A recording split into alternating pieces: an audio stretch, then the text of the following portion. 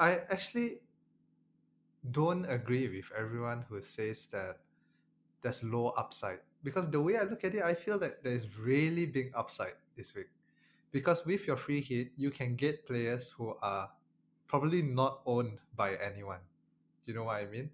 Barely anyone has Fulham defenders or Brighton defenders. Okay, you've brought in two, but they're still really lowly owned, right?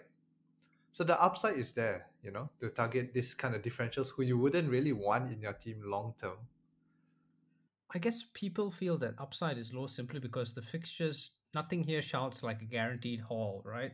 So that's what people are concerned about. But I see your point. Your point is basically you wouldn't own these players in a normal game week. You wouldn't even consider somebody like Tosin or Anderson or, Dunk Yeah. or Veltman, those kind of people. Yeah, and it's not only that, but it's the fact that no one owns them. Do you get what I mean? So this is the chance for you to get really big differentials. Whereas in another game week where there are more options, there tends to be players who everyone owns, which then reduces the EO or increases the EO. So then reduces your so-called potential upside from it.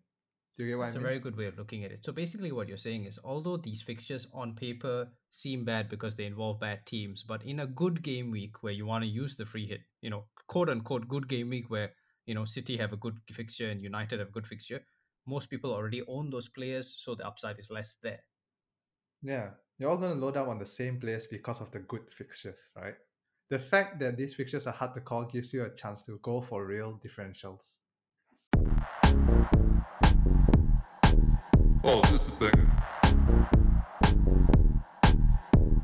Hello, everyone, and welcome to another episode of the FPL Banger podcast. This is the Game Week 29 preview.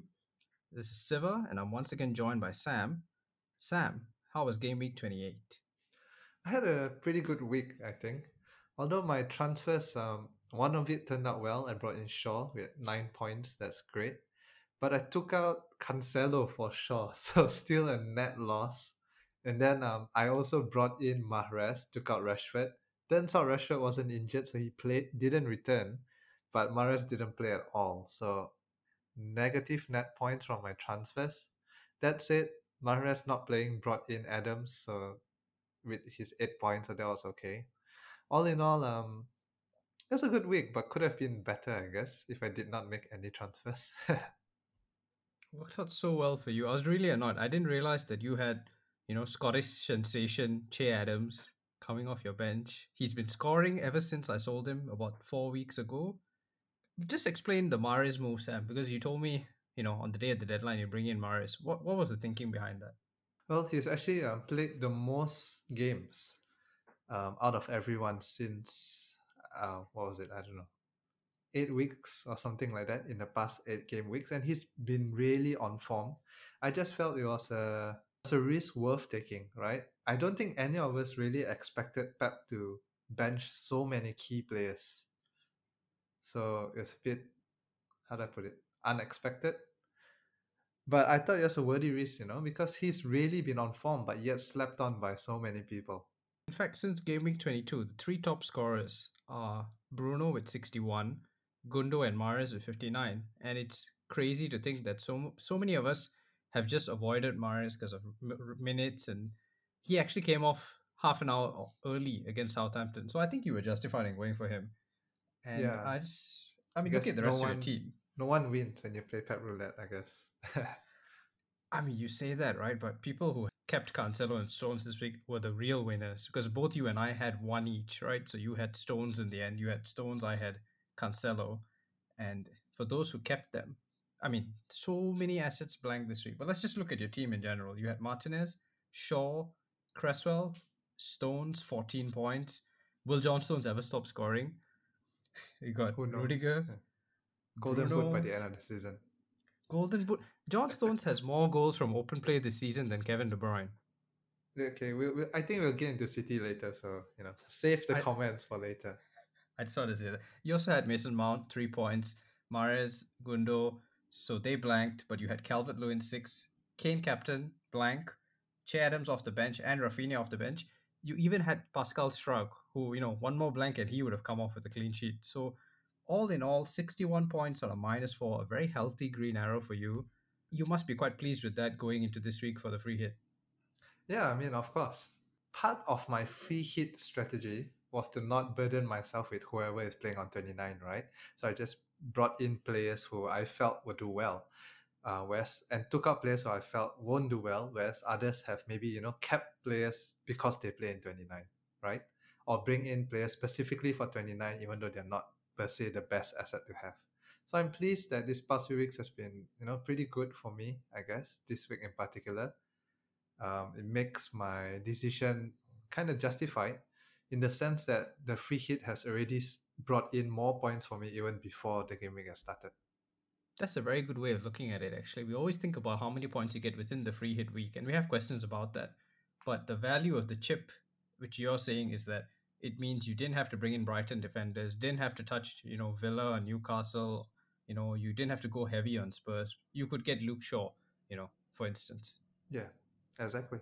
I had an altogether much more difficult week, so I don't really dwell on it. I got 41. It started off so well, okay? So I had, okay, I had Emi Martinez as we all did for the first fixture, but then I had double Chelsea clean sheets, Aspi and Rudiger, and I went Kai Havertz captain, which I talked about on the last pod. And watching the game, I really didn't feel like I made the wrong decision. Havertz played number 9, had, big chances, just didn't fall for him on the day. Played the full 90 minutes. I still think Havertz is a good pick going forward, right? They got West Brom, Brighton, Palace in the next three. So I think there are returns to come. Havertz aside, I had Son, hamstring. I can't do anything about that. I had Veltman. So Brighton just never want to keep a clean sheet, I think, ever again, since I brought them in. I had Dan Burn, also hamstring. Two hamstring injuries in my team this week. I had Antonio and Kane. And then the person who disappointed me the most, Aubameyang. I had stupid Aubameyang, Arsenal captain, on penalties. We got a penalty, and he's stuck in traffic, and he gets left out of the team. So 41 for me. It's a red. It's not a big red because the average is quite low this week, but it is a red. It's a bit of a setback. But I'm hopeful. I still have players for 29. I have about 7. If Sun and Burn recover from the injuries, I'll have 9 without any hits. So I still think I should be able to compete with your free hit team. We'll see.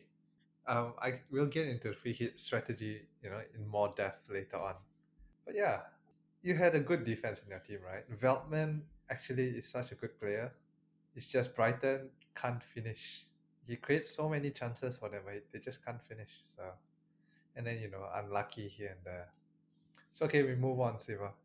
We move on. So let's get into the agenda for this week, right? We're going to talk about transfer targets for 29, both for free hitters and non free hitters, since Sam and I were approaching it differently. He has the free hit chip, he's activating it, I don't. We're going to talk about common questions, how many hits are needed in this week, uh, whether you should use the chip or not. And then we're finally going to look at assets who don't play this week, what to do with them, whether to hold or to keep. Specifically, we're looking at Man City and Liverpool in particular, and other assets to just target beyond Game Week 29, and finally captaincy. Let's get straight into it. So there are only 4 fixtures this week. Fulham play Leeds on Friday night. Then you have Brighton v Newcastle and West Ham v Arsenal. And finally, Villa v Spurs. So those are the 4 fixtures this week. And then we get a long break all the way up to Game Week 30. Before we get into the fixture, right? Can I Yeah. talk a bit about playing the free hit chip? Because I think I saw we have a few questions on people saying, I have this many players. Should I play the free hit or not? And things like that, right? And there has been a lot of talk on not playing the free hit because there's low upside this week. I'm sure you saw that a lot. Yeah, and I'll just shout out some of those questions, right? Because I think some of those questions are ones that are fairly common that we're wrestling with. So we have FPL Lens asking us, what points would you gain to consider a free hit being successful? We have Art FPL Art asking, is it stupid to enter blank game week 29 with just 6 players? I still have free hit intact, but I'm not sure whether, like you say, upside is low for that. And we also have Wednesday FPL asking, if I have 6 players, can I just, wildcard or just use my free transfers? So Sam, why not you go into detail since you are using the free hit chip? Wait, let me ask you first. What do you think should be the minimum number of players to go in the week? I I don't yeah, think it is an issue of numbers, right? We always get uh, so I see a lot of people saying I've got 11, so I'm good to go this week. I think it is actually, this is a cliche, right? But it really is quality over quantity. If your 11 are, double Brighton defense, Joe Linton and Joel, Joel Little. No, but even seriously, I see a lot of people with Emmy Martinez, Watkins, and Target, and Kane, Son, and Bale or Regulon, and then they're saying, "Yeah, I'm sorted." Three of your guys are playing against three of your other guys, and Spurs win 2-0. All your Villa assets are blanking, vice versa. So it really has. I think there's you need a decent spread, and I think you need targeted assets from these fixtures. I think 6 to 8 is a good. I mean, 8 would be an optimal number for me. I think that's a minimum, but it really has to do with quality. If you have 6 players from the same fixture and then one or two elsewhere, I don't think that's a good way to look at it. I think you need free hit then. yeah. I actually don't agree with everyone who says that there's low upside because the way I look at it, I feel that there's really big upside this week. Because with your free hit, you can get players who are probably not owned by anyone. Do you know what I mean? Barely anyone has Fulham defenders or Brighton defenders. Okay, you've brought in two, but um, they're still really low, lowly owned, right? So the upside is there, to target this kind of differentials who you wouldn't really want in your team long term. I just feel that actually there is really big upside this week. And if you get it right, you're going to fly up. If you get it wrong and every single one of your players get 2 points, right? I still think that you would be close to anyone who didn't use their free hit. You know what I mean? If everyone in your team got 2 points and you end up with 22 points, the game week average is probably going to be somewhere around there anyway. I guess people feel that upside is low simply because the fixtures, nothing here shouts like a guaranteed haul, right? So that's what people are concerned about. But I see your point. Your point is basically you wouldn't own these players in a normal game week. You wouldn't even consider somebody like Tosin or Anderson or, Yeah. Dunk or Veltman, those kind of Yeah, people. and it's not only that, but it's the fact that no one owns them. Do you get what I mean? So this is the chance for you to get really big differentials. Whereas in another game week where there are more options, there tends to be players who everyone owns, which then reduces the EO or increases the EO. So then reduces your so-called potential upside from it. Do you get what I mean? That's a very good way of looking at it. So basically, what you're saying is, although these fixtures on paper seem bad because they involve bad teams, but in a good game week where you want to use the free hit, quote unquote good game week where City have a good fixture and United have a good fixture, most people already own those players, so the upside is less there. Yeah, you're all going to load up on the same players because of the good fixtures, right? The fact that these fixtures are hard to call gives you a chance to go for real differentials. And gives people like you and me who spend our time watching, Bournemouth versus Watford on a Saturday night, a chance Last to year, use. that's last year. Oh, sorry. So this year it would be Brighton versus Southampton, or I don't know. And So it gives us a chance to Newcastle use our Burnley or knowledge. something. Oh, Newcastle, Burnley. Okay, oh, thank God. Okay, Yeah. But yeah, Brighton, yeah. Newcastle. Oh man, So the potential for getting a differential pick and flying up the ranks is really high this week with low and risk because everyone else without the free hit will probably only have 7 to 8 players. Like you said, some of those players are not quality players, so low risk. I think, in my opinion, if you have the free hit and you have less than 7 players playing, you should activate your free hit. do you have a points gain in mind that you would say, you because that's what FPL Lens asked us. What kind of points gain would you say it would make you consider the free hit being successful?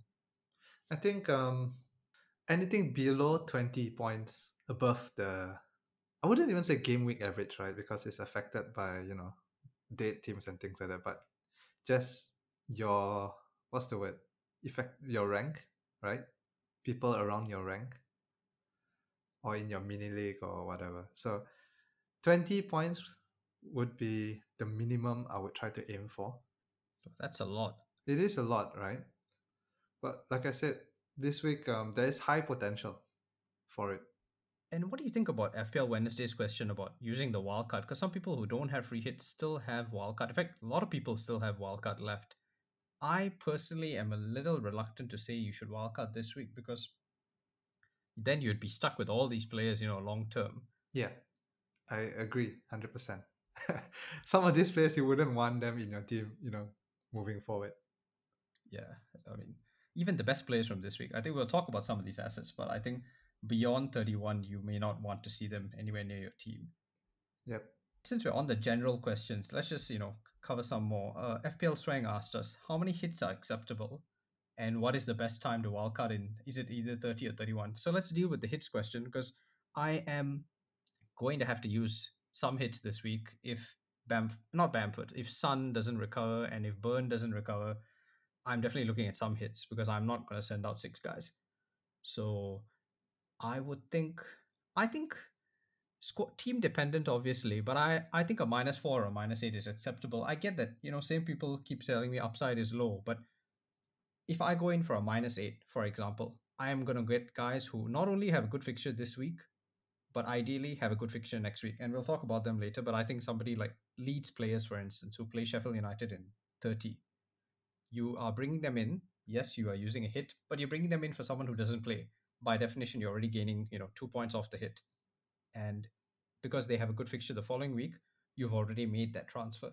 So I think -4, -8, justifiable. And I wouldn't stress too much about taking hits this week because no matter what you read on Twitter about, oh, I'm not taking any hits and I'm banking the FT, by the time Friday comes around, everybody's taking a -4.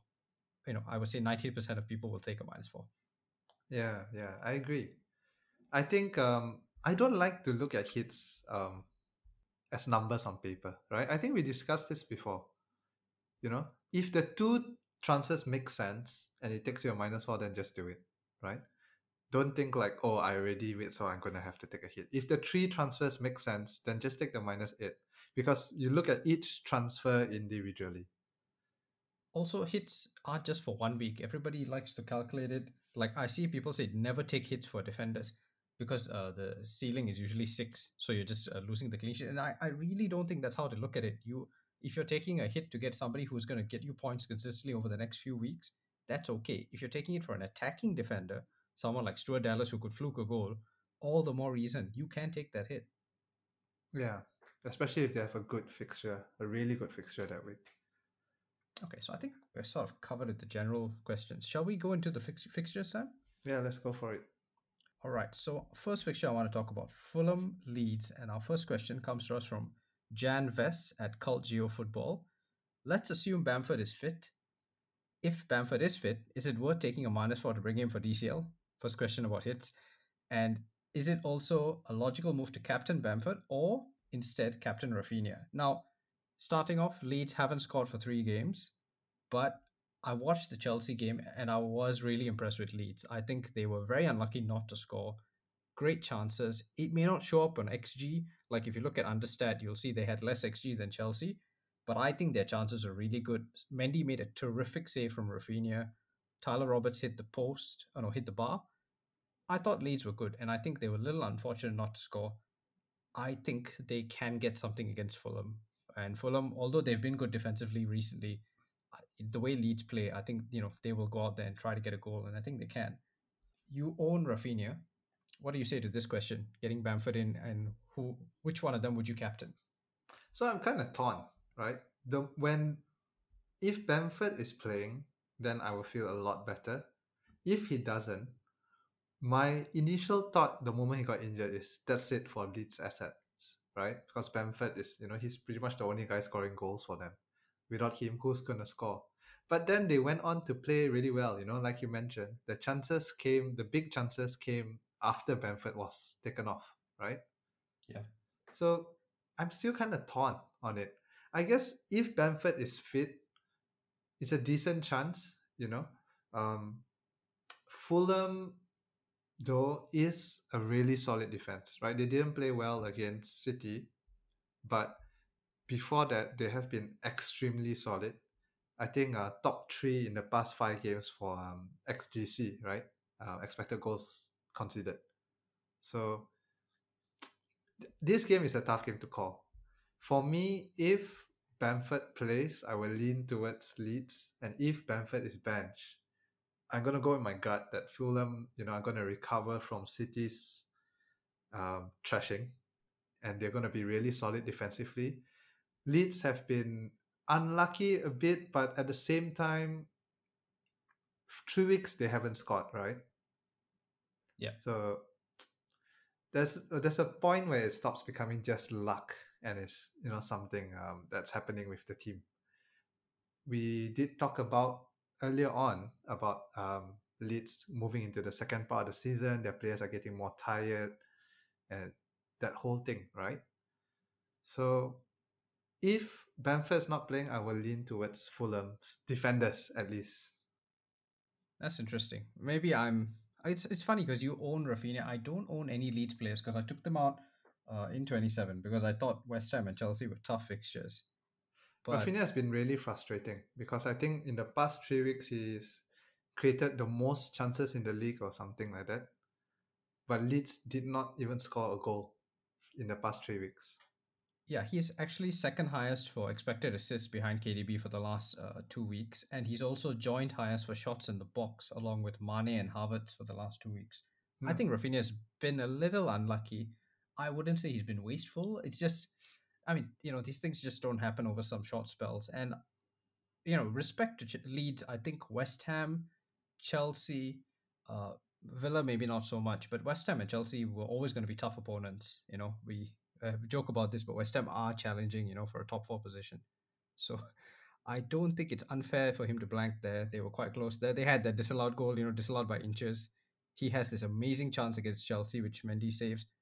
I wouldn't sleep on Leeds. I think Chelsea is a better defense than Fulham, as good as Fulham have been in defense. I still think Leeds can score.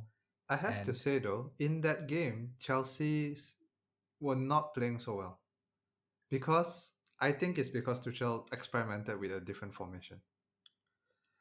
He um, moved into a back four instead of a back five, which then okay, affected their defense. In my opinion, I don't know, based on what I saw in that game, maybe a Chelsea fan will be able to give better insight. But just yeah, as on the surface, right? So that's what I felt from it. So I would not necessarily put that as Chelsea's best defensive performance. They were really leaky. Fulham, on the other hand, they played badly against City, but they have the chance. My argument for Fulham is that the upside is really big because a lot of people have Leeds assets. yeah. Ownership wise, definitely Leeds are way more owned. I think Rafinha has 13% ownership, and that's not effective ownership. That's just overall. So his effective ownership might be even higher. Um, Yeah, but I don't like to look at ownership, right? And you know that. yes, I'm So, surprised you brought it up. but just looking at the fixtures, right? I think Fulham has a decent chance. I would even call it a 50-50, between both of them.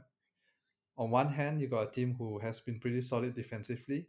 On the other hand, you have a team who have been posting good underlying numbers but not delivering. So is this the week they're gonna start delivering on those XGs, the XA, or is it gonna be another blank?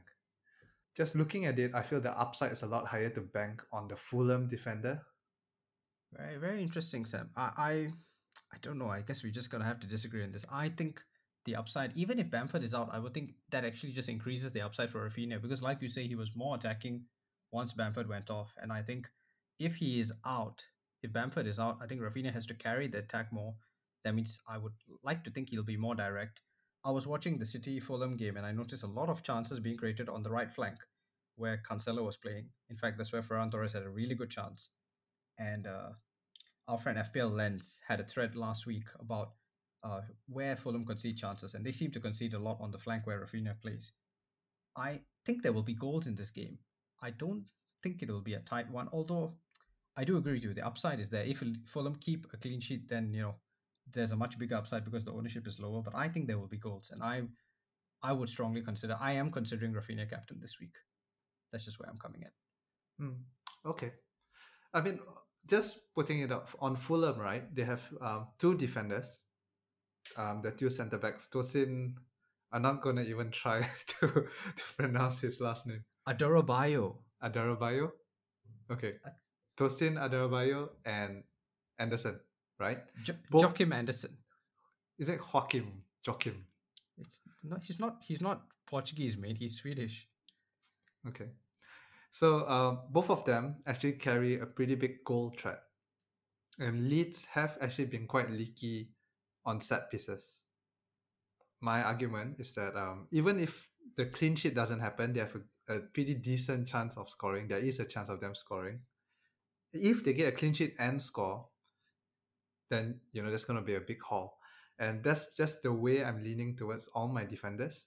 So in this week, just a heads up, I guess, in my free hit, all the defenders I'm going to pick ideally have high attacking output chances. So because the only way for a defender to really haul big is to get both, right? A clean sheet and an attacking return. So Dallas does tick that box, and for Fulham, Tosin or Anderson. I love that. I mean, I really like that shout because I have noticed. I mean, everybody who's been watching Leeds noticed that they can't defend set pieces. You may remember I told you a few weeks ago that Vestergaard was tall and he Yeah, he did have good chances against Leeds. I think that's a very good shout. Joachim Anderson. Nobody owns Joachim Anderson, and I definitely don't own Tosin either. So I like that shout for yeah. differential defenders. Anderson actually I don't have the exact stat in front of me, but he does have high XG for a defender, high number of shots, from set pieces. So I do think he's a good shout. Interesting. And I mean, just looking at transfers in this week, right? Dallas obviously top of the list. You have to go way, way down to find Anderson's not even the first page of most transferred in. He's on the second page. Yeah, exactly. So ahead of David Luiz. So I think that tells you just how much people are not going to look at him this week. So I like that shout. I'll just talk about someone who I do own, Josh Maja, who I brought in on the wild card, and that was me, similar to you, trying to go for a differential pick. I knew this game week was coming, and I thought I'll have a Fulham striker who can score, who nobody has. He gets benched against Man City, which really annoyed me. He's been starting every game before that since he arrived. I think it was a tactical thing. I think because they started with Loftus Cheek, and I think that was more tactical. Parker talked about going man to man, trying to mark City. So I would like to think that Maja starts, but I can't be sure. And if I was doing a free hit team, I don't mind taking a chance on Maja. But if you were making transfers, I think consider that risk because no guarantees that he starts this week. We just don't know. Unless Parker says something in the presser. I think I have him. I'll definitely play him, but I wouldn't be so confident about bringing him in. Yeah, agreed. From Fulham, I think there's only two possible attackers you should look at, right? One is Maja. The other one is Lukman, Ademola Lukman, who has been playing well when you watch them play. But in terms of FPL returns, it's been few and far apart, right? One goal and then just like a 5 week blank, then a game, a double digit haul, and then another 5 week blank. So I mean, if you're really looking for differential, he might come good, but personally, I feel there are other better midfield options. So I'm not looking at any Fulham, attackers. Just looking purely at the defense. Let's just wrap up though, Sam. Coming back to Janvers' initial question, assuming Bamford is fit, and since you're on free hit, I think you're in a very good place to answer this question. Would you have Bamford and Rafinha in your final team? If they're fit, I would have one.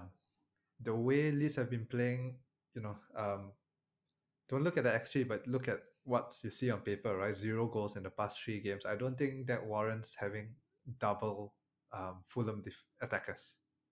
Double lead. Yeah, sorry, double leads. And if I had to pick one, I would definitely go Rafinha. Yeah, same. I think I would agree with that. If I had to only go one, it would be Rafinha. I don't think you need both, and I think you also have to consider whether you want both long term. Yeah, Um, their fixtures really turn in the next few weeks.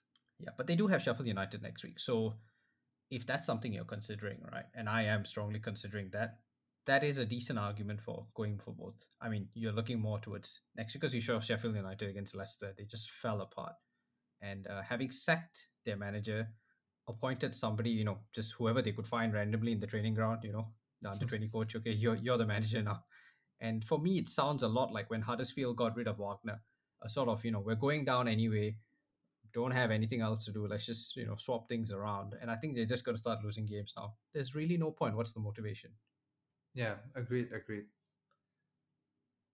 All right, let's But move on. beyond that fixture, though, it gets tough for them. So, Oh, yes. So, just briefly, right? Leeds fixtures beyond that are City in 32, 31, sorry, Liverpool and United. So that's a three tough fixtures. Although I mean, elites can score against anyone. So I mean, but by definitely for the City game, you don't want to be playing double Leeds attack. So if you're gonna have Bamford and Rafinha, look at your team. Use the transfer planner on live FPL net, and just see how would you work that team. Can you bench them in 31, that sort of thing, or can you get rid of one? Because definitely you don't want to have double Leeds attack against the harder fixtures.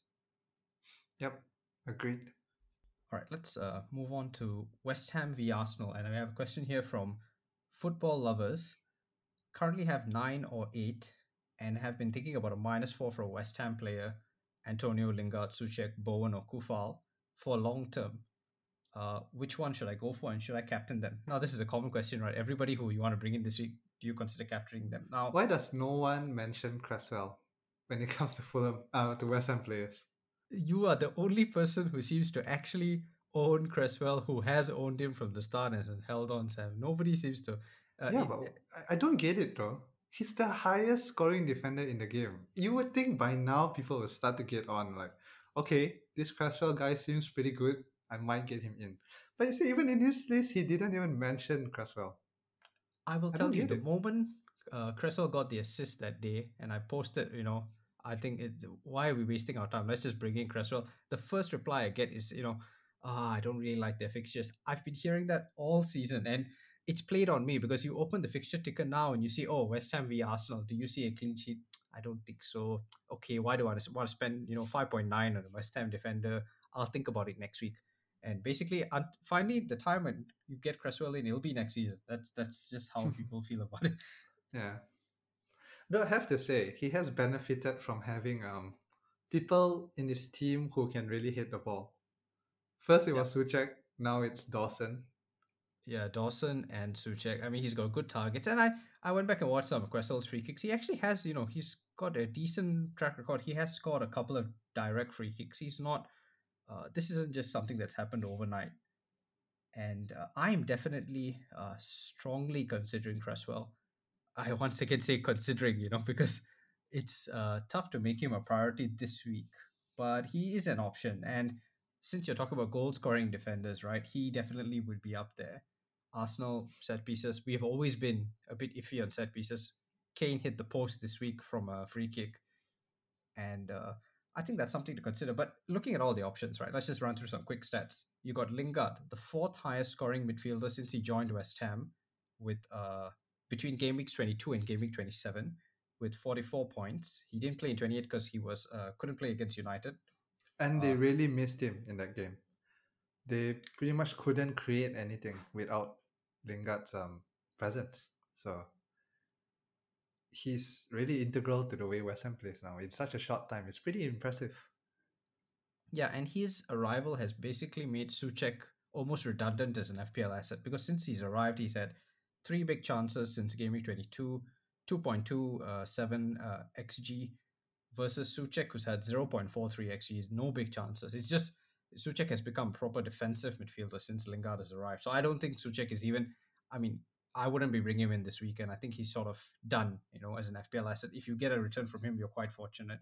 Mikel Antonio, I'm a bit worried about Sam because he's only had one shot in the last 2 weeks. Scored against City, and then after that, he's gone a bit quiet. Yeah. Do you? There What? Do is a stat that I read that Antonio actually has not had a double digit haul. This entire season he hasn't had a double digit haul. You're right. In fact, his only so-called double-digit haul was across 2 games in Game Week 19 with 9 and 9. Yeah, that's cheating. There's two fixtures. So, I mean, for the long term, I think Antonio is still good, right? He still has really good XG. He's the main goal scorer of the team. And West Ham is a team in form. They will be pushing for a top four finish. So, I think they will. He's a good asset to own long term. If you're on a free hit like me and you just want to maximize 1 week, maybe Antonio is not the asset to have. It's kind of like consistent over many weeks, but not explosive. So what's the word? High floor, low ceiling. Come back to the question though, Sam. If you had to take a -4 for one West Ham player this week, who would it be and would you captain them? It's a tough one. Okay, so this week they play Arsenal, right? I Anything is possible, but I would not put money on West Ham keeping a clean sheet. Arsenal has actually been really on form attacking wise. I would not necessarily captain a defender, right? I probably will still have Cresswell in my team for his attacking returns and the fact that he's such a bonus point magnet too. So the chance of him hauling is still there, but I would not captain a defender. Out of all these options, I think Lingard. He's on form. He's cheap. He has the underlying stats to back up his points. So I think Lingard is the best option to have from West Ham now. He's still a differential in terms of total ownership. I'm not sure about effective ownership, especially going into this week where I imagine quite a lot of managers would be trying to get Lingard in. Yeah, But but yeah, I mean, I like the link. I have Lingard, right? So I brought him in for the Leeds game, and I benched him this week. I like Lingard. He's the second most transferred in player this week, I think, after Gareth Bale.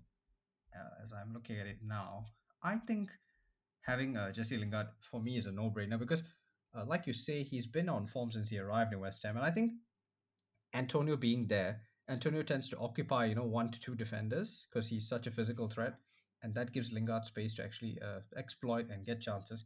He may be on penalties. I don't know if he keeps them because Moyes was no, I very don't think unclear so. about it. I think he himself said that he won't be on pants anymore. He's He probably said going to it. go back to Rice, I think. He said it jokingly on Instagram, but Moyes, when he was asked about it, said, "I've got a few options and I don't plan to tell people." So I didn't think Rice's penalty was very convincing either. So I mean, it's open for debate, but that's not why you should get him, right? I think you should get him just because he's an attacking midfielder, box to box, a good threat. They've got good fixtures going forward, and he's cheap. Yep, agreed. So Lingard, yeah, is the best option from West Ham in my opinion.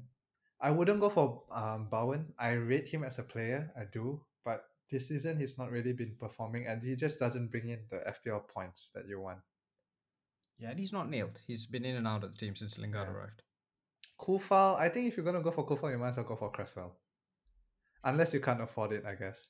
But is money really an issue this season? If you keep Salah, then money's an issue, right?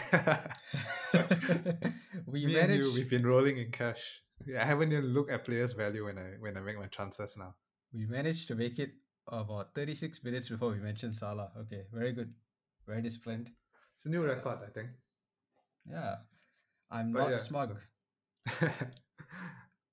I Uh, don't think Kufa has been convincing in the past few games, attacking wise, right?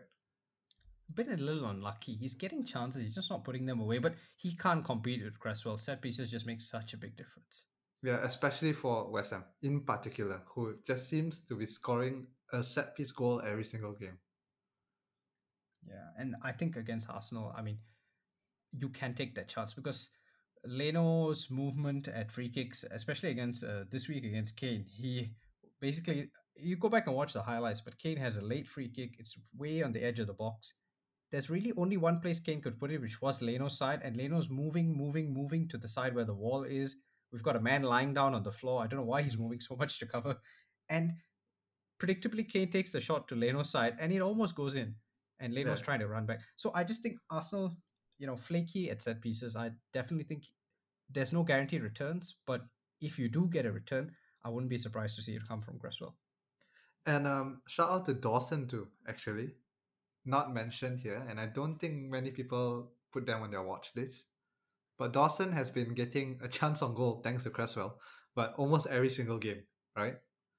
Some games he even has, two, three chances. So I think Dawson is a good shout too if you can't afford Cresswell. Yeah, a little unlucky this week with the one goal, but I think he's been great. Yeah. So that's West Ham wrapped up, I think. Yeah, let's come to Arsenal. We have a question here from FPL Pot Noodle, another good friend, and his question: thoughts on Oba and whether he's a safe buy, or is it better to go for Bale or Lingard? Now, let's just talk about Oba. The biggest issue right now is we just don't know what is the clear situation here. A lot of comments were said before and after the game. As far as we can understand, he arrived late, and then rumors that he left early. Arsenal play midweek Europa against Olympiacos. So I would just see whether Oba is firstly in the squad and whether he gets minutes. And if Arteta says anything about it. Now, if Oba doesn't play at all, I would be a little concerned and I would probably hold off from bringing him in. If he starts, you got nothing to worry about. So I think that's just how you got to look at it. Yeah, I think if Ateta comes out and says that he will start, everything settled and all that, Oba is a really good option to have. He's been really on form. Um, yeah, Arsenal as a whole has been quite on form attacking wise, and Oba is a big part of that. So yeah, if he's guaranteed a start, Oba is a great buy. If he's not, or there's some kind of uncertainty, then I would not put that money into Oba. So then my next question, Sam, because it's really annoying because I own Oba, so leave me aside. But you don't have any Arsenal assets and you're on free hit. But just thinking about people who have transfers this week and want to get an Arsenal attacker, Arsenal have good fixtures towards the end of the season, especially they have a great run. And if you are not sure that Oba is going to play, would you consider Laka, who has been in and out of the team, or would you go cheaper? We don't know if Saka also could be injured. Assuming he's out too, do you look at Odegaard, who has scored 2 goals in his last 2 games? Yeah, actually, if Oba is guaranteed not to play, I think Lacazette is a pretty decent option to have. He's been, I mean, he's not, how do I put it nicely? He's not been playing great, but yet he still chips in with the FPL points. But I think the real value or upside is there in the midfielders. Odegaard has started playing really well actually these past 2 games. Yes, he has 2 goals, but aside from those goals, he's been creating a lot of chances, a lot of shots on target in this past 2 games. Now, 2 games could just be a flash in the pan, right? And he could, start playing badly from the start. But seems like a good shout for the blank game week 29. I really like ESR too. His name is too long, so Emil Smith Rowe. He's been good. He's been good. He hit the post against Spurs. He's also one of the main attacking channels. That front three of Saka, Odegaard, and ESR, they've been doing really well, right? Creating chances. Just I like all three of them. Saka though is a doubt. He seems injured right now. May come back, may not. We don't know for sure yet. But I like these two, Odegaard and ESR. Yeah, I think if you have nothing else to do with your transfers this week, I would consider Odegaard because Arteta, how do I put this politely? He likes the flash players. He likes, having Odegaard and Pepe and Willian, and Odegaard especially seems to have adapted really well. I liked how he took his goal. I think low risk, not too expensive. Laka is a bit harder to commit because he is 9, and that is a fairly, even if we all have cash, that's a bit more of an investment. And also we've got more options at Strike Force, which we'll come to. But Yeah. Odegaard, I think, is a low punt. What about Kieran Tierney? Because there's a lot of disagreement on this on FPL Twitter and Reddit. I see people saying Kieran Tierney is an easy pick. He had an assist this week. I also see people saying, I'm never touching Kieran Tierney. Who wants Arsenal defenders? My take on this is Arsenal's underlying defense statistics are good, but we will always have the ability to concede a stupid goal. I would compare us to the United defense, right? You've got Maguire and we've got United Shaq. kept 4 clean sheets in a row, by the way. Yes, congratulations. But I I don't think that changes the point, right? So underlying statistics, United and Arsenal have both strong defenses, but you've got Maguire, we've got Xhaka, and we've all got mistakes in us. So occasionally there will be issues. I don't think Kieran Tierney is a bad pick. I'm a little concerned about rotation with Europa, and he's just a bit injury prone, but I don't think he's a bad pick. Yeah. I, weirdly enough, I would rather have Cresswell over Tierney. Similar price points, but somehow I feel that Cresswell has a higher chance of a haul than Tierney. Hmm. Tierney is not a bad shot, right? He's a really attacking defender. Like you said, Arsenal, the underlying stats is there, so they have the potential to keep a clean sheet. But the reality is they haven't, right? I think in the past, how long has it been since they kept a clean sheet? Oh, so it can't be that long. Let me have a look. It is long. Oh, yeah. It is quite long. Yeah, so they can't. They've shown that they kind of can't, Wow. Game week 21 against United. right? Oh, that's a very long Whereas time. West Ham do have the ability to keep clean sheets here and there. So weirdly enough, I actually would think West Ham has a higher chance of keeping a clean sheet against Arsenal than the other way around. Also, it's just the way we set up, right? We're not by nature a defensive team. We've got Moyes who knows how to do that, set up with two banks of four, try and hold out for a result. Yeah. So, yeah. So what we want from our defenders this week is clean sheet plus attacking returns, right? That's the ideal. They get a big haul. And it seems this week I would put my money on Tierney getting that double digit haul rather than on Cresswell rather than Tierney. So Fair enough. yeah, that's where I stand on this. All right, let's move to. I'm in agreement with you. So let's move to the last fixture: Brighton v Newcastle. And we have a question here from Alex Iwobi. Sam, I didn't know Alex Iwobi was listening to the pod. Uh, so Alex Iwobi asks, "Is Trossard a good option for the blank game week, or transfer Lingard in instead?" Okay, so now Trossard has become this overnight, huge. It's like the start of the season. He had that short run where Yeah. he hit the bar like three times in one game, and everybody was like, "Oh, I need Trossard," Against and United. I remember that. yeah, and that was a crazy game, right? The 3-2 with Bruno's pen after the final whistle. But Yeah. I digress. So happy to see Bruno blank, by the way, Sam. No sympathy for you whatsoever this week. Uh, He came you know, close though this week. yeah, he came I'm close. It's Salah came bittersweet close. for me because like I did not captain him, so I kind of wanted him to blank. But at the same time, my love of Bruno kind of transcends FPL. So and he did come close. So I would still hold Bruno. We're not even supposed to talk about this, but yeah, for anyone thinking of selling Bruno, I still will hold. We do He's have a still doing well. section about non-29 assets, which we'll come to, but Okay, uh, I jumped the gun. Sorry. that's all right. Okay, so coming back to Brighton Newcastle, right? So Trossard has had three double-digit hauls this season. Okay, plus including the 10 points in game week 28. Brighton have bad fixtures after this. They play United, Everton, and Chelsea after this week.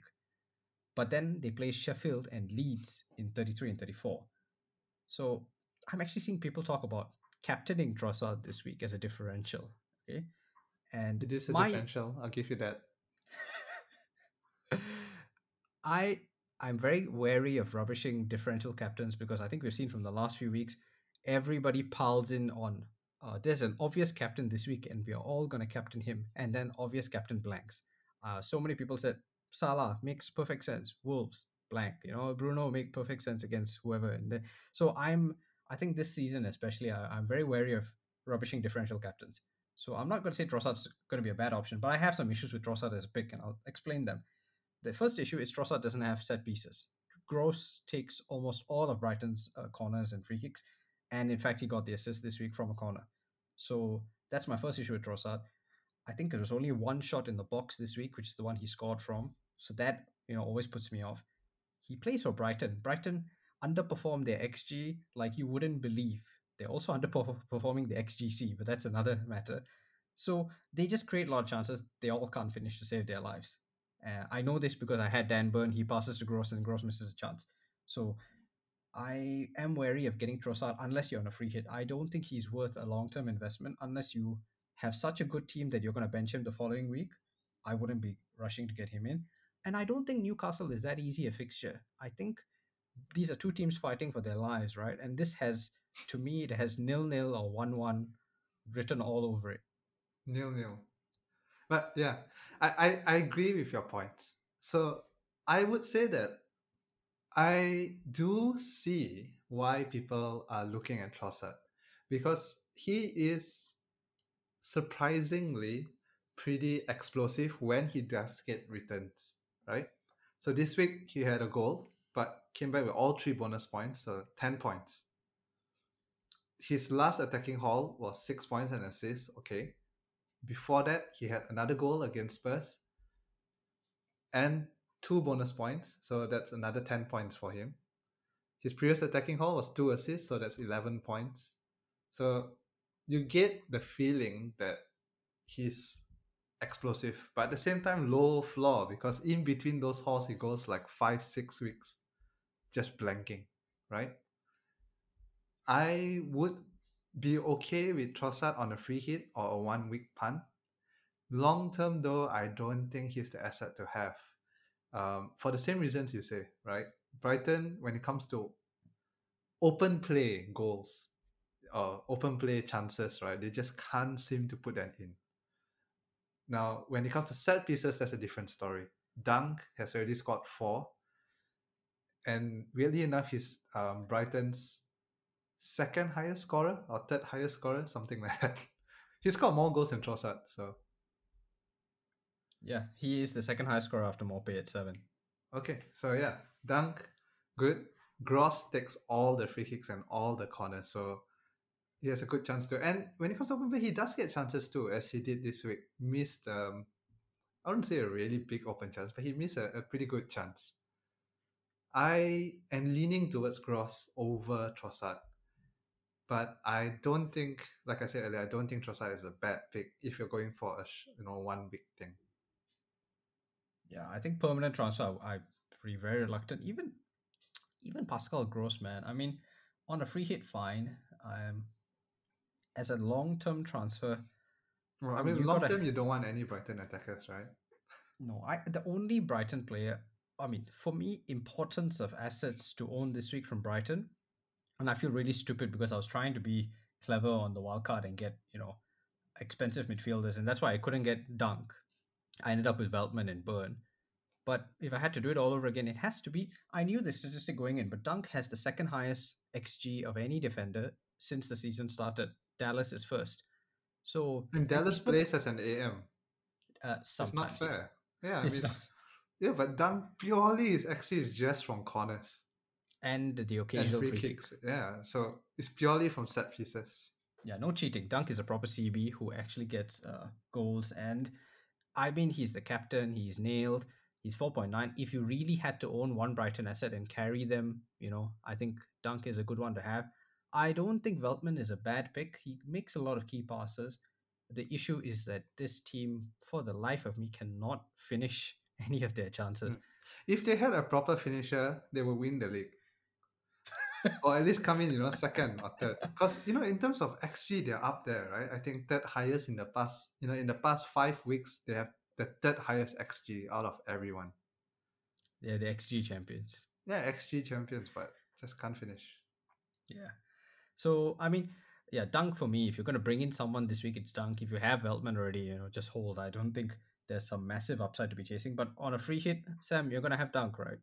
Yeah, I probably will go down. Now, I did take a close look at Veltman because he is posting really good um, underlying stats. But then I noticed that all his underlying stats came in the form of XA, not XG. XA requires someone to finish to actually score the chances you create. So I decided now I'm gonna go for Dunk. So yeah. That's a very good point. I like that. Yes, XA requires good finishes. Okay, very good caveat. Newcastle, are we? Nobody. I have a very bad feeling about Newcastle, right? Because this has a feeling of last week when City had the double, Southampton had the double. We spent, I think, all our time talking about City assets, and nobody really considered anybody from Southampton. And then Adam scores and Ward Prowse has a double-digit haul. Yeah. Are Newcastle the sleepers? Are they the ones going under the radar? Would you have a Newcastle asset? You're on free hit. Surely you're going to consider Joe Linton and Dwight Gale and Joe Well, Willock. I do think that Newcastle have a decent chance against Brighton, right? Um, it's going to be totally against the run of play, some dodgy corner in the 94th minute, but there is a chance. Of course, if you play percentages, if you play odds, it's going to be an overwhelming victory for Brighton, clean sheet for them. On paper, it seems like Brighton has the highest chance of a clean sheet out of all fixtures. I still don't see, how do I put it, with our well documented um, of Brighton's inability to score. I think a Newcastle defender is a decent option this week and a really big differential, good upside, especially if you pick someone like Jamal Lascelles, who actually has returned in the past 3 weeks in a row. How is this happening, right? Because Yeah, who knows? But more than that, I actually, as an outside shot, think the Newcastle keeper, Dubravka, might be a good shout to have. okay, this Seeing how has to. Brighton can't finish, right? He could rack up saves. It could end up as a 0-0, and I think he'll be up there in terms of bonus and saves. So just as an outside shot, I probably won't bring him in myself. But for anyone considering a Newcastle defender, I think Dubravka, is a decent um, person to have in consideration. You can barely finish that sentence. Yeah, Jamal Lascelles, I like that shot. He's 4.2. I'm cheap. always thinking if you're going to get some of these players who are really bad, especially on permanent transfers, they should be the cheapest options. Jamal Lascelles is the captain of Newcastle, so he's nailed. He's been out with injury before this. That's why he's so low owned. 4.2, no harm. I think you can have that punt, and what is the worst that could happen? You can just bench him for the rest of the season. Yep, So I agreed. don't like that shot. And he plays Burnley in 31. Although Burnley have become, Barcelona in the last week or so, I still think decent chance of a clean sheet there. You don't like my Dubravka pick? I really don't. I mean, I cannot begin to tell you. First of all, there's a lot of things I don't like. First of all, Dubravka wasn't playing for quite a few weeks. He's come back in as Bruce tries to keep on to his job. Darlow, who I think is the better keeper, was left out. Yeah, but since Dubravka has come in, they've been doing somewhat decent. I feel that's a lot. It's just coincidental, right? And I wouldn't, if the team sheet comes out this week and suddenly Dalot's starting it, I wouldn't be so surprised. So Yeah, that's the true. why I don't like that risk. And That's true. yeah, I mean, unless you've got another keeper, it just feels like that's especially on a free hit. Even I still don't think. I think the better keeper. I would think Sanchez is the better keeper, don't you? I don't know. I don't really think so because what I want from keeper this week is the ability to not only keep a clean sheet, right? Of course, that's the first thing we look at, but also to score high in terms of bonus and saves. Sanchez, not really. If you look back this season, Brighton don't concede that many chances for him to save and rack up the save points. Okay, so that's actually a good point. And actually, maybe then your Dubravka shot makes more sense because they'll concede chances and he has to make saves. Yeah, exactly. That's my point. So if they were to keep a clean sheet, he would definitely, you know, score big. Okay, fair If enough. Um, oh my God, we've spent all this time talking about these three fixtures and we haven't got to Villa and Spurs yet. So let's get on to it, right? So we've got a question from Jen here. Captaining Lingard or a Spurs player, which would be a better shout if, Kane, Bale, Son, if they're fit? Now, Kane seems to be the overwhelming captaincy favorite. I've looked at all the polls today and everybody says that why are you even thinking about captaining anyone else? I don't think it's that simple, but let's just go through it, right? So Kane, Spurs were bad against Arsenal. No question about it. They didn't start playing until the red card for Lamela happened. Then they started, okay, we need to do something here. They started playing. Son, we don't know if he's injured or not. We'll know more when the Europa League fixtures happen this week. Bale looked quite unimpressive. He looked tired and he was subbed off early. Villa have been shaky, right? So they've been conceding over the last few weeks. Matt Cash has returned to the squad, so I would think he will start ahead of El Mohammadi this week, which should help a bit. Don't know if Grealish is back. So all this uncertainty in the air, Sam. How do you feel about Spurs assets and Villa assets going into this week? Who are you looking to target? And do you think the captain comes from this fixture? okay, let's start with Villa, right? I think if Grealish is not playing, I would not really consider any of their attackers except for El Ghazi, purely because he's on pens. So if a dodgy pen comes along, Watkins could fall in the box, and Spurs have been looking quite suspect in the defense, right? Then it's El Ghazi who scores the pen, and that's like your only chance for a haul, in my opinion. Watkins just, I mean, without Grealish, just the team as a whole are not getting the chances that they need to really score big points. And Yeah. defense, I personally would not. Of course, anything is possible, right? We don't know which Spurs will turn up. But ignoring the Arsenal game, looking before that, if they can get back to that, then Villa don't really have a chance of keeping a clean sheet. So, in other words, I'm actually not keen on any Villa player this week. Wow. Yeah, I definitely on a free hit will not go Martinez because everyone has Martinez, right? I guess if you're trying to play it safe, if you're free hitting but you're leading the mini league, so you want a shield, then Martinez is okay.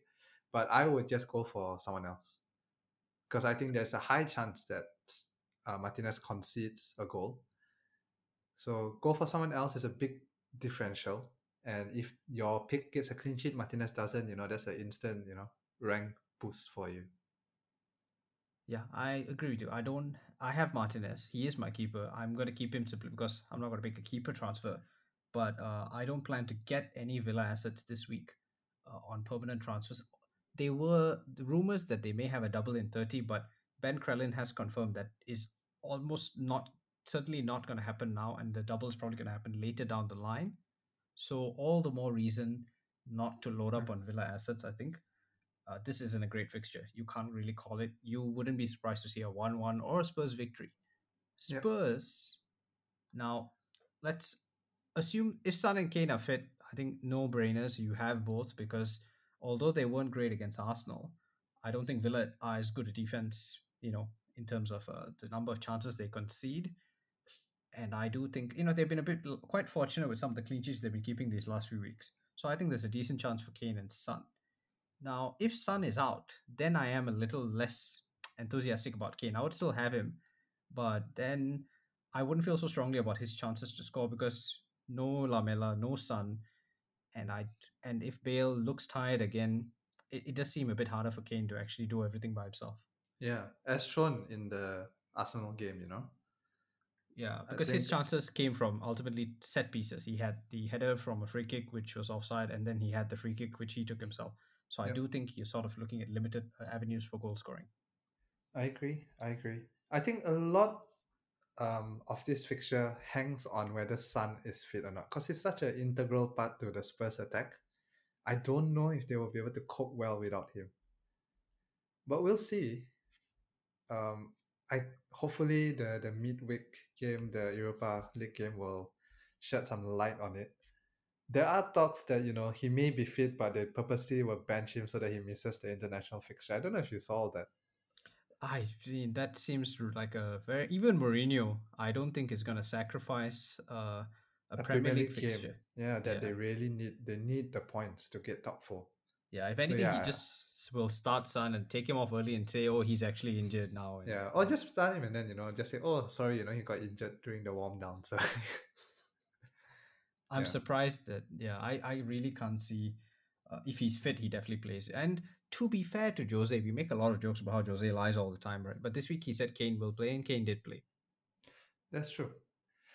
An outside shout I just want to put up is Lucas Moura, who has not been talked about because everyone's focused on Kane, Son, and Bale. But Moura had an assist this week. He blanked the previous 2 weeks, but then he scored a goal in the 2 weeks before that, right? So two goals, and then he was benched in one game, rested, then a blank. But even in that blank, which was the 4-1 against Crystal Palace, he was really integral to the attack. A really big part. Unlucky not to have an attacking return. And against Arsenal too, I think he was pretty much. I don't know. Lamina scored the wonder goal, but Mora was to me the only Spurs attacker actually doing something. So I think Mora is a good shout this week, even if Son doesn't play, because I don't know, Mora just seems like he's in really good form right now. So he can make things happen. So I really like Mora actually. For me, my issue with more, I think free hit is fine. I think if you're getting him in on a permanent transfer, it's a little tricky because the returns are there. So I'm just looking back, right? 6 in 23, 8 in 25, 8 in 26, 5 this week. But then the occasional benching, 23 minutes against Fulham. It is a little tricky, I think, for a permanent transfer. But if Sun is out, then you'd expect Mora to play. Definitely, if Sun is out this week, Mora's starting. because Lamela is also out, you would assume. Yep. So Mora gets Villa. Then game week 30 is Newcastle. So as a sort of 2 week move, I don't think it's the worst idea. Yep. So I actually really like Mora. Probably will have him in my free hit team. Okay.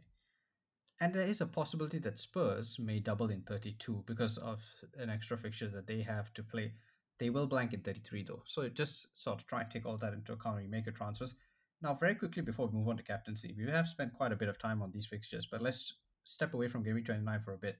Let's talk about Man City because we have a few questions here from FPL Meher asking if Man City players are worth the sell now because they have two blanks in the next five. They don't play this week. They will not play in Gaming 33 because of the League Cup final. We have Carrick FPL Low asking us, would you drop a City asset this week like Stones, Diaz, or Cancelo? Now, FPL Meher points out that Pep has talked about rotation, and Pep has said, I'm going to use every single member I have, of the squad who's fit. They have everybody back fit. He Yeah. did do that this week. We saw I think he Gundo. said something like, everyone is fit now, so which is great because I can rotate six players every game or something like that, which is really scary as an FPL manager to hear. Yeah, and everybody who kept saying KDB is safe, he will never rotate KDB, rotated this week. Gundo drop, Mahrez drop. And I think we got to start getting used to this. We're going to see. I think if you had Stones or Cancelo this week, you got a little. Okay, both of us owned one each. I would say we got lucky that, first of all, Diaz and Stones play together. They are always a better defensive unit when those two play together. And so, coming to the question, right, because Mendy came back into the squad this week, and I think there is grounds to move away from City.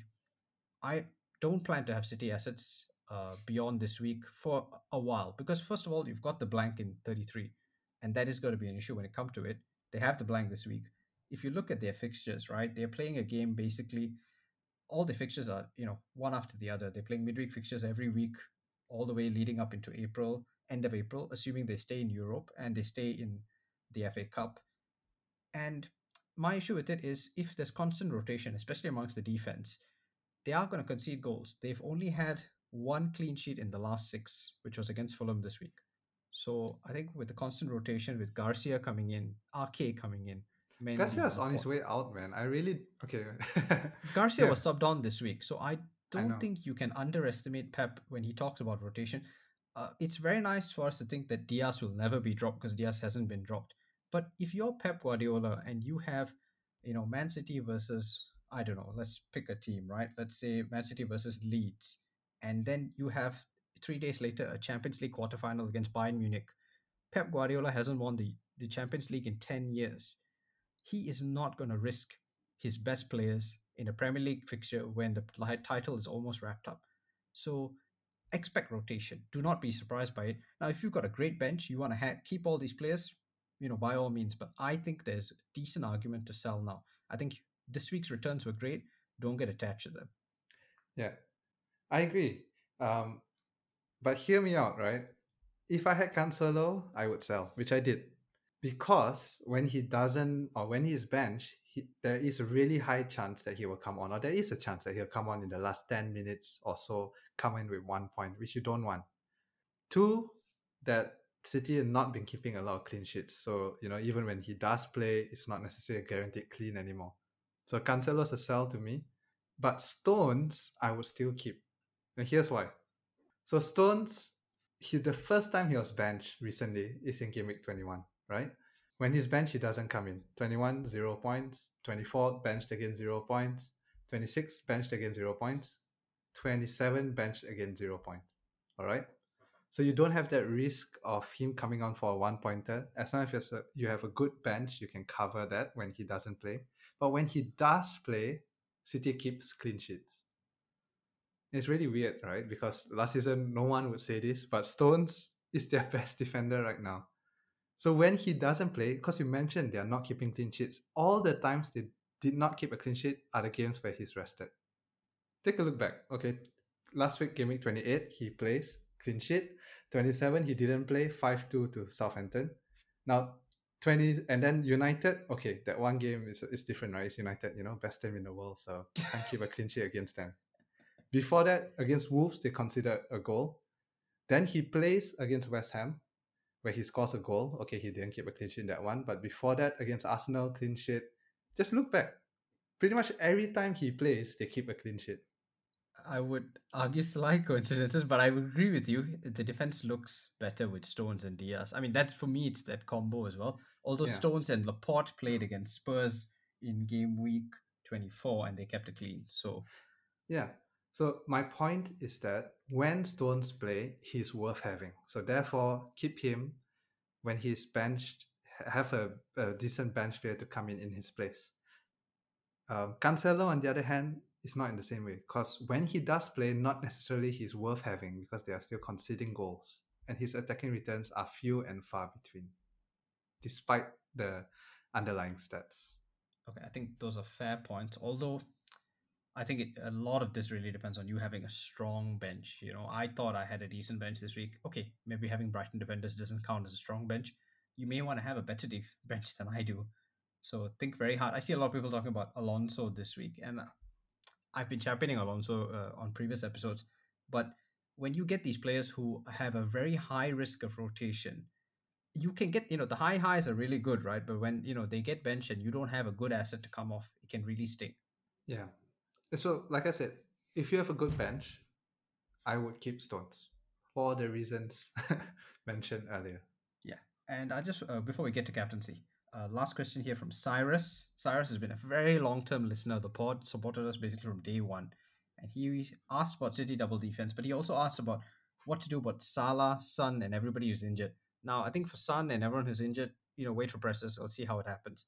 But for Salah, Sam, okay, so why, why do people even still ask us this? okay, so, I mean, people still own Salah, right? And I even today morning I still see, uh, I will be keeping Salah because I see this from people, right? Because I've got other fires to put out, and he's not the worst, and the fixtures are good. Uh, he ignoring the fact that he blanked in all these good fixtures the first time around. It's 12 blanks in 15, and for me, it's very simple now. You should sell Salah. I really think you do. Not so much because the fixtures are bad. I get it. Liverpool have great fixtures to end the season, right? But you have Diogo Jota, half the price. He is going to play because clearly he improves Liverpool as an attack. He scored this week.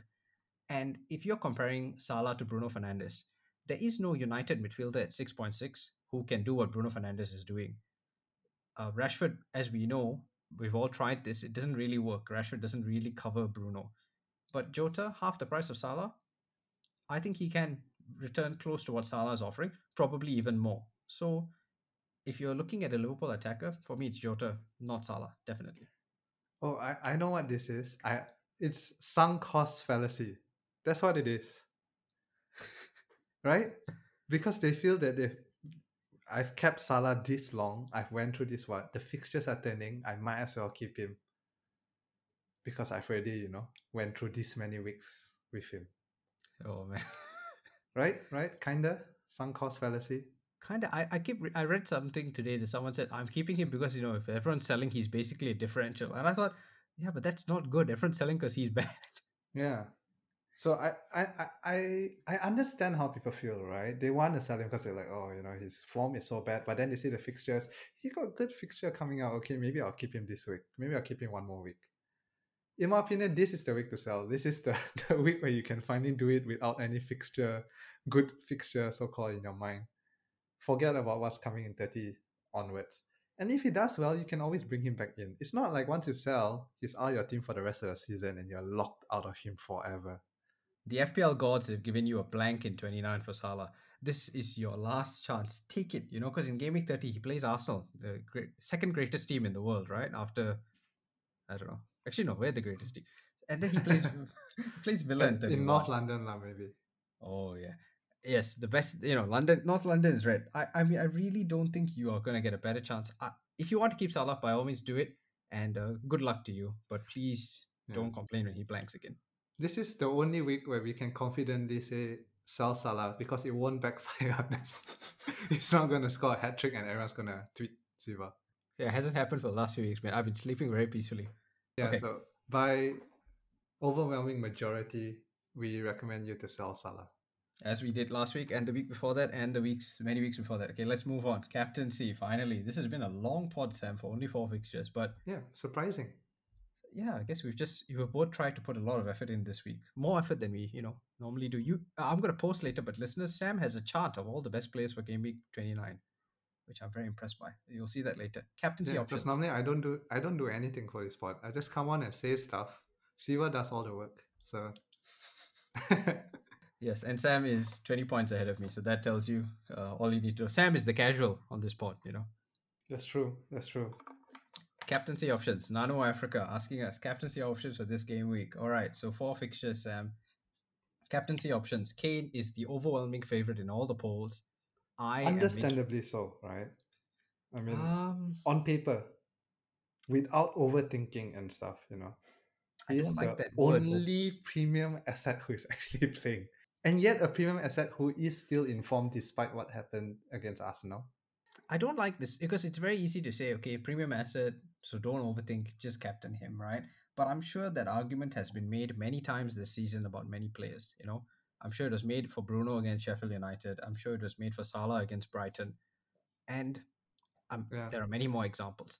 So It seems like this year the way to do well is to never captain the number one captaincy option. The so called overwhelming favorite. yeah, it seems like the second option is always the best if you just go back over the last few weeks. My feeling on captaincy this week is, and throughout the season, forget about the prices. Okay, just don't think about the price of these players. Just think about the fixture and that asset. Now, Villa against Spurs, I think it's a not an easy fixture to call. And if Grealish is back, actually, I would have less confidence in Spurs. And if Son is out, so two things need to happen here. Because when Grealish is back, it actually helps the Villa defense because he attracts so much attention from the opposing team. They have to focus on keeping him quiet. So he helps the defense. He also drags the ball away from goal. He's dribbling. So that really helps Villa. So if Grealish is back, I feel less confident about captaining Kane. And last week I talked about Havertz, and yes, Havertz blanked, but he had a lot of chances. I think anyone who saw the game won't blame me for captaining Havertz.